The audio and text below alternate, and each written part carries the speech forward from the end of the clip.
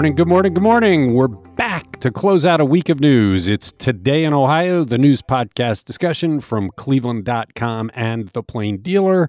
I'm Chris Quinn here with Lisa Garvin, Layla Tassi, and Laura Johnston. And on Fridays, everybody on this podcast is moving ahead as fast as possible because it's time to go to the weekend. Let's begin. Ohio Attorney General Dave Yost has done something unprecedented regarding questions voters will face on the November ballot. Layla, what did he do? Why is it unusual? And what is his reason for doing it? Yost has issued legal analyses on State Issue 1, which would enshrine abortion rights in the state constitution, and State Issue 2, which is that initiated statute that would legalize recreational marijuana for people over 21 years old.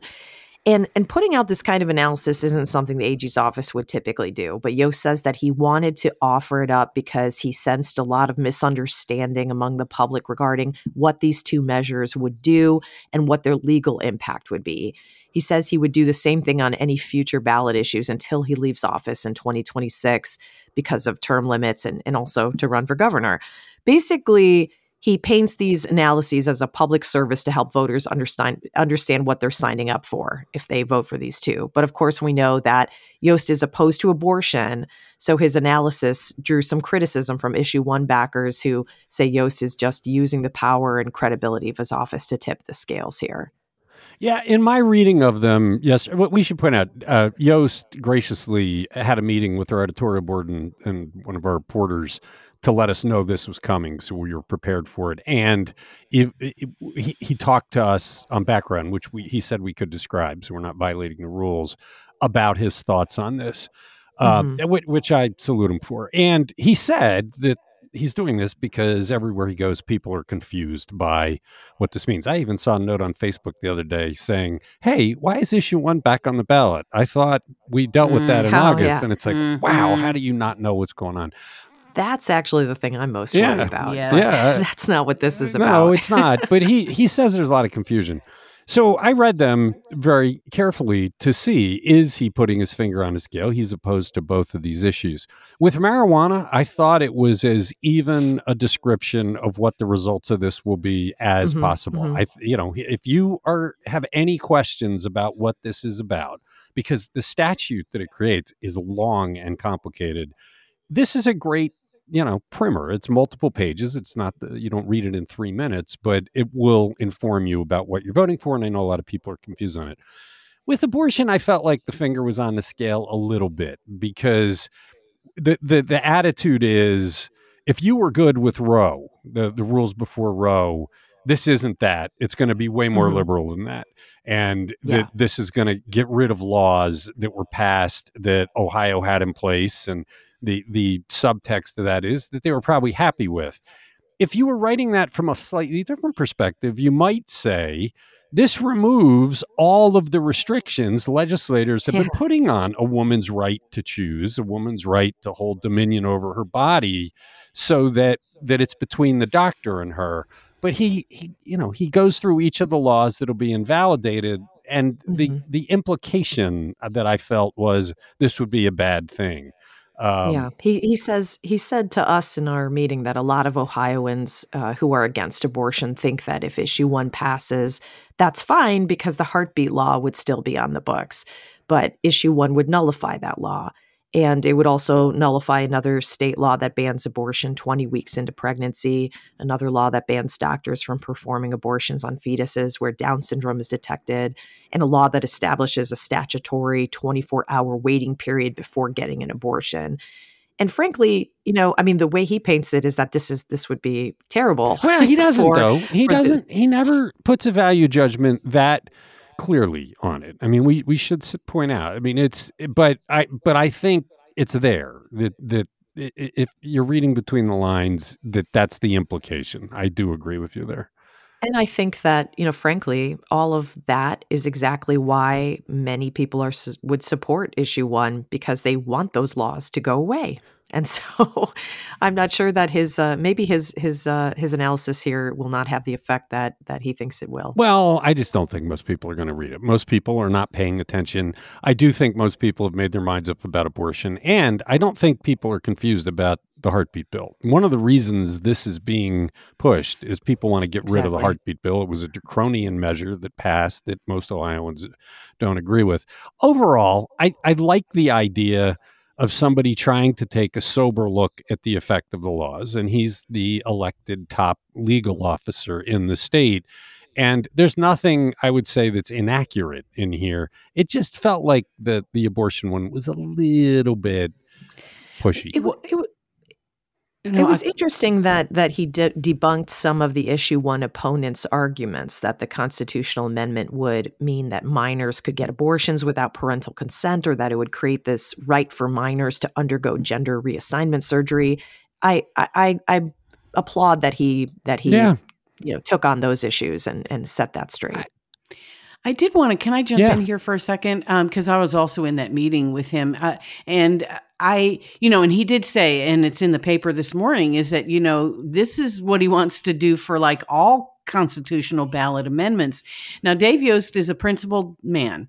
I mean, I'm a Democrat. I voted for Yost. I think he's a principled guy, but I just can't imagine these legal analyses in the hands of somebody like Texas AG Ken Paxton. Do you know what I mean? Yeah. I mean, it's kind of a sticky wicket. It is, but there's so much nonsense. We've talked about this before. There's so much histrionic nonsense being floated on both of these issues that trying to take that even-handed, sober approach, I think, is laudable. And he largely does it. I mean, if you read these and you accept that, okay, there's a little bit of finger on the scale, it is an accurate presentation of what's likely ahead in Ohio. I did ask him, well, if you're doing this for the voters, have you thought about doing it for the lawmakers? Jerry Serino has that ridiculous college bill where he wants to turn college campuses into training centers for the right. It's terrible, terrible law. It's going to cripple our education centers, and professors and students won't come here. And it would be nice if Dave Yost took a look at that law and said, here's the ramifications of this one, because this is Looney Tunes. But he said there's a separation of powers and that's not what he's aiming at, that what he is seeing is there's very much a participatory democracy forming here where people are taking measures into their own hands, and he thinks that there should be explainers. It's an interesting development, and people should read them and be fully informed and see what they think. You're listening to Today in Ohio. We are frequent critics of the Ohio legislature on this podcast for how often it goes for the culture wars instead of doing the people's business. But we have a case of where it actually did the people's business, and surprisingly, it worked. What staggering statistics did Governor Mike DeWine offer us on Thursday about the state's recent law to target distracted driving? Lisa. Yeah, Mike DeWine held a press conference yesterday, which was the end of the 6-month grace period for this, no texting, no talking law, which went into effect back in April 4th, but people were given 6 months to comply. So quoting data from the Ohio State Highway Patrol, we found that through September, car crashes caused by distracted driving were 576. That's the lowest in 6 years. The highest point was 1,383 in the month of May of 2018. So, there were 1,255 fewer accidents this year through September. That's a decrease of 16%. Fatalities are down 25%.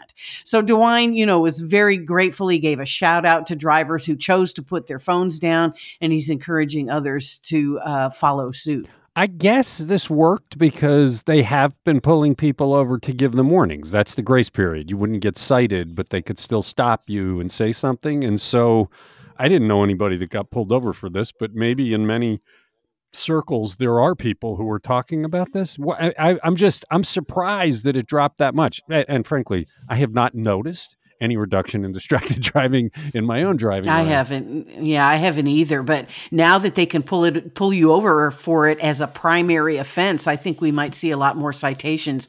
And state troopers saying they're going to be out there looking for people distracted driving. They're focusing their efforts on very busy highways: I-71 in Delaware County, I-77 in Summit County, I-70 in Guernsey County, and US 35 in Jackson County. So if you use any of those roads, you might want to put that phone down. I hope they also focus on people who drive tractor trailers, because those are the ones that I see weaving way more than drivers. And it's frightening because those are gigantic vehicles. And when they veer into your lane when you're driving down a highway, it is about as terrifying as it gets on the roadway. And it's got to be distracted driving. So I hope there's a focus on that as well. Interesting story. And again, all credit. The lawmakers did this. They're aiming to make the roads safer for us all. And apparently they have a good strategy. Way to go. Let's see more of that and less of the anti-transgender nonsense. You're listening to Today in Ohio. We all thought that email from First Energy a few months ago about getting gift cards as a lawsuit settlement, that was a scam. And it wasn't. Now we have the opposite with a gas utility. What should people know, Laura, about the checks they are getting in the mail purportedly from Columbia Gas? These are most likely fraud, and it would seem more legit than a First Energy online gift card from a spammy-sounding email address, and maybe that's where they got the idea. But some fraudster is impersonating Columbia Gas and sending out fake checks to both customers and non-customers, along with letters that falsely claim to be from the company's payment department. And these are up for about $3,800, and it's an attempt by a scammer to steal money and personal information from consumers. They can get your personal information and your bank account information if you cash that check, and I'm guessing it bounces anyway. I mean, that's a lot of money. This is not for 38 cents, which I feel like some of the First Energy gift cards are for. So if you get a check from Columbia Gas, I would check that out. Yeah, it's just a brilliant scam by the scammers, right? Because they know that we all thought we were being scammed and we weren't. So the natural inclination when you get the paper check, which is a lot more credible than a gift card, would be, well, okay, so the utilities are no longer scamming me. This is real. I mean, it's sleazy, it's underhanded, it's unnerving, but you got to give them credit. It's pretty smart. Yeah, well, it is pretty smart. That's obviously it's not right, and I would report it to the company if you can. Just let them know that you were one of the ones that got it. All right. And don't cash it, because don't cash it, whatever you do. Opens the door. You're listening to Today in Ohio. Because of how Cleveland is laid out, we have traffic choke points all over town. And one of them goes under construction. When one of them goes under construction, standstills, scramblings for detours, and no small amount of anger follows. Why, Lisa, might we be looking at something like that starting Monday in Cleveland Heights?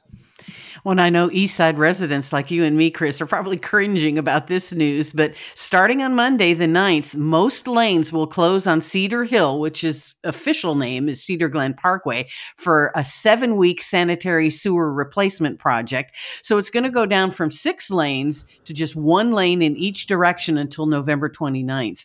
Cleveland Heights officials are telling people to get ready now to consider alternative routes. They're suggesting Stokes Boulevard, North Park Boulevard, Mayfield, which goes through Little Italy, or Superior Avenue. And Cedar Hill is a major route that people use to access the Opportunity Corridor, and from there to I-77 and 490, and to get to University Circle. So it'll be interesting to see how this goes. It'll be on Monday a nightmare. It'll eventually adjust out as people figure it out, but I imagine Fair Hill will be backed up forever. I imagine Stokes will be bad. It's one of those. What throws me about this is they this road was in pretty bad shape a few years back, and they repaved the whole thing, and it's in good shape still. I don't know if it was 2-3 years ago. Why wouldn't they have done this work then? They're going to tear up the reconstruction and have to do it again. Where's the sense in that? It's crazy. Yeah, because I remember when they finally paved it, I'm like, hallelujah, I don't have to worry about those potholes in the outside lanes. But it's going to be quite a headache. And if a lot of people choose to go through Little Italy and Mayfield, that's going to be a huge traffic jam because those, as you know, those are very narrow streets. That's what they've done before. That's what they did last time, and it was pretty horrible. Yeah, I don't know what the answer is. At least they've reopened, or were supposed to reopen Coventry yesterday. That's been under construction since spring, only open in one direction. That would have been a road people would want to use. But they've got construction all over town right now that is going to cause difficulty with this. You got construction on Taylor, you got Cedar closed, you've got Euclid Heights closed. So I think people are going to have a very hard time on Monday, Tuesday, and it might start shaking out by the end of the week. Very poor communication about what's going on. It took us actually a little while to figure out, what are you doing? Because you just repaved it. They were very poor in putting the word out, and you've seen a lot of complaints about that on all of the social media sites. Well, and they better have some decent detour signs. I can't stand, a project that has terrible detour signs. I don't know where they're going to send you, though. If you get to the top of the hill, where do they push you to? It's just going to be so ugly. I'm glad I don't have to drive in it. We'll see. We'll be monitoring it come Monday morning, and you are listening to Today in Ohio. Destination Cleveland played a big hand in the popular Script Cleveland signs that people throng to for photos, and now it is trying to bring that brand into some Cleveland neighborhoods in a dramatic way. Layla, how is the travel and tourism agency doing that? They've launched a project that they're calling Murals Across the City, and it's exactly what it sounds like. Large-scale, whimsical works of art decorating the neighborhoods that really celebrate Cleveland and serve as awesome photo backdrops. There will be 6 of these in 6 neighborhoods by the time this is all finished. And so far, 2 murals have been approved, and local artists are in the process of creating these murals on huge walls in the Detroit Shoreway and Slavic Village neighborhoods.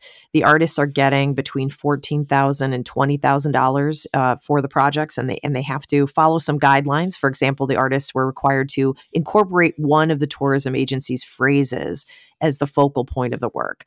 Susan Glaser spoke to artist Lisa Quine, who is painting a mural that is 18 feet high by 26 feet wide on the side of an appliance warehouse on Lorraine Avenue.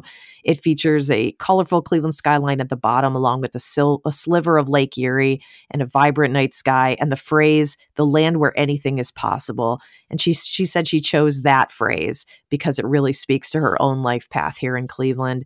The other mural by artist Kelly Schwab has a huge Luna moth at the base of her mural that people can kind of stand in front of and have that effect of the wings sprouting from their shoulders. And this mural is on the west side of Vic's Floral Shop on Fleet Avenue. And she also includes the Guardians of Traffic statues, the Detroit Superior Bridge, and flowering forget-me-nots in her art. We had a weird moment with this story because of the way the rules have changed so dramatically on photo copyrights. Is that right? I wondered about that, but I wasn't a part of that conversation. Well, do tell. The story was put together. The photos were in it, and a question came up from our social media team that was going to push it out there saying, hey, we've all had the training. We know outdoor murals are copyrighted and you can't run the images as the central image without permission of the artists. And Mike Norman, our entertainment manager, came back and said, well, the artists were there, so I would say that's permission. It's like, no. We need written permission that we can put in a file so 20 years from now, some sleazy lawyer doesn't sue us for using it without rights. We got to make sure we document the rights now because of what's happening with photos we published before. So Susan Glaser reached out to the artists. They did send us back written permission and we were good to go. But it's such a different world today. It's interesting because that would be a concern not just for us, but for anyone. And the point of these murals is supposed to be to spread the word about Cleveland, to be a marketing tool, and for people to stand before this backdrop and take awesome pictures and probably spread them on social media. has Destination Cleveland contemplated the copyright issues that you just described? Because I would think they would need to get some sort of in writing permanent release from these artists that anybody can take pictures and disseminate them of this work. But isn't public art in the public domain? No, it is not. No, there's very clear case law. We've had so much training on this. I can't tell you how much money we've had to pay because of lawyers coming after us for images we use that we had permission for. We just don't have the records to show it sometimes. And this is a key issue now, that anything we run, we have to have that permission. And the problem, Layla, is nobody else knows that. We know it because we're the deep-pocketed people that the lawyers sue. They probably haven't come after a Destination Cleveland. Many of the agencies we deal with, when we call them and say, hey, we need the artist's permission, they'll say, well, we give you permission. And we say, no, that's not going to be enough. Mm-mm. And they act like we're talking in some foreign language. They just haven't heard this yet. The lawyers will eventually go after the Destination Clevelands because there's money there. They could say, oh, you used the photo without rights. We're coming after you. But for us, it's front of mind. If regular people go out and take pictures of the murals and put them on Facebook, I doubt anybody will come after them because they're just small time and you really can't show damage. It's the media that they're coming after now. So I do wonder, though, has Destination Cleveland contemplated copyright issue? They should get a global release because they commissioned this, and they should make it public that you can use these any way you want. So that means that all these traffic signal boxes that have been painted by various artists, do they fall under the same? Yeah. Wow. Yeah, any piece of art. Yeah, it's a very different world today. None of this applied or was pushed back in the days of just newspapers where it was printed and gone. But it stays online, and the artists find them eventually. And the thing is, right now, it's not a problem. 10 years from now, it could be a problem. And then you've got to have the records. So we have a whole record-keeping system. Anyway, it's off point, but it was an interesting anecdote related to these great murals. You're listening to Today in Ohio. At some point, you'd think these folks would be more strategic about how they spend their time and money. Laura, who has filed suit to challenge Ohio's new legislative maps, and who decided not to? This is the national groups of Democrats. They filed the first challenge against these new redistricting legislative maps that were passed unanimously by the Ohio Redistricting Commission. So they had the approval of the Ohio Democrats. But the National Redistricting Action Fund, which who knew that existed, they called Ohio's new map among the most extreme gerrymanders in the nation. Now, this plan gives Republicans an advantage in 61 of 99 House districts, 23 of 33 Senate districts, and that's according to Keith Faber, the co-chair, a Republican. And the filing claims that, along with all the other previous redistricting maps, the new plan doesn't meet the Ohio constitutional requirements that the number of legislative districts that favor Republicans and Democrats, respectively, must be proportioned with the average percent of votes in each statewide candidate during the past 10 years. So between 2014 and 2022, Republican and Democratic candidates averaged about 57% to 43% of the vote. So obviously 61 out of 99, that is more than 57%. The problem they face is that the Democrats did vote for it, so it's bipartisan. That's problem number one. Problem number two is they have a much more partisan Supreme Court than we had before. So this really is kind of an exercise in futility. And if they put all their money and energy into next year's ballot question, we would fix this permanently, not in the short term. And the money they're going to spend and the time they're going to invest in a lawsuit that likely will go nowhere is probably better spent fixing it permanently. But who decided not to sue this time around? Common Cause Ohio, that's a left-leaning good government group, and they decided it'd be better for them to spend their time and money on getting Ohio voters to approve the constitutional amendment in 2024. And that would obviously overhaul the entire state redistricting process, get the politicians out, put 15 regular people in, and have all sorts of rules. That is going to the ballot board next, so we'll see where it goes. But yeah, they're going to put their energy and their money there. I mean, it's not like these groups have unlimited funds. They're not PACs. Yeah, I just think this is going to be a big waste of money and time. They're not going to win, and we have a better goal. You're listening to Today in Ohio. Has the surge officially ended? Yesterday, off air, we were talking about how we all know people who've had the coronavirus in recent weeks. But after 10 straight weeks of rising numbers in Ohio, Lisa, how many weeks now have they been on the decline? Actually, this is the third straight week of declines in the state of Ohio. The Ohio Department of Health weekly update that was released yesterday found that cases fell by 1,341, down to 6,380 cases reported in the last week. It peaked back on September 14th at 9,690 cases. Deaths were up slightly, 44 deaths. Hospitalizations were up also at 221 more than last week, and ICU admissions were up 10 over last week. So I wonder if this is a statistical blip. I mean, we're heading into like the thick of like COVID, flu, RSV season. So hopefully we can keep it down there, but I'm not real optimistic. I think people should still get vaccinated. Yeah, there was a very interesting survey I read from overnight that showed how adamant most Republicans are about not getting vaccinated.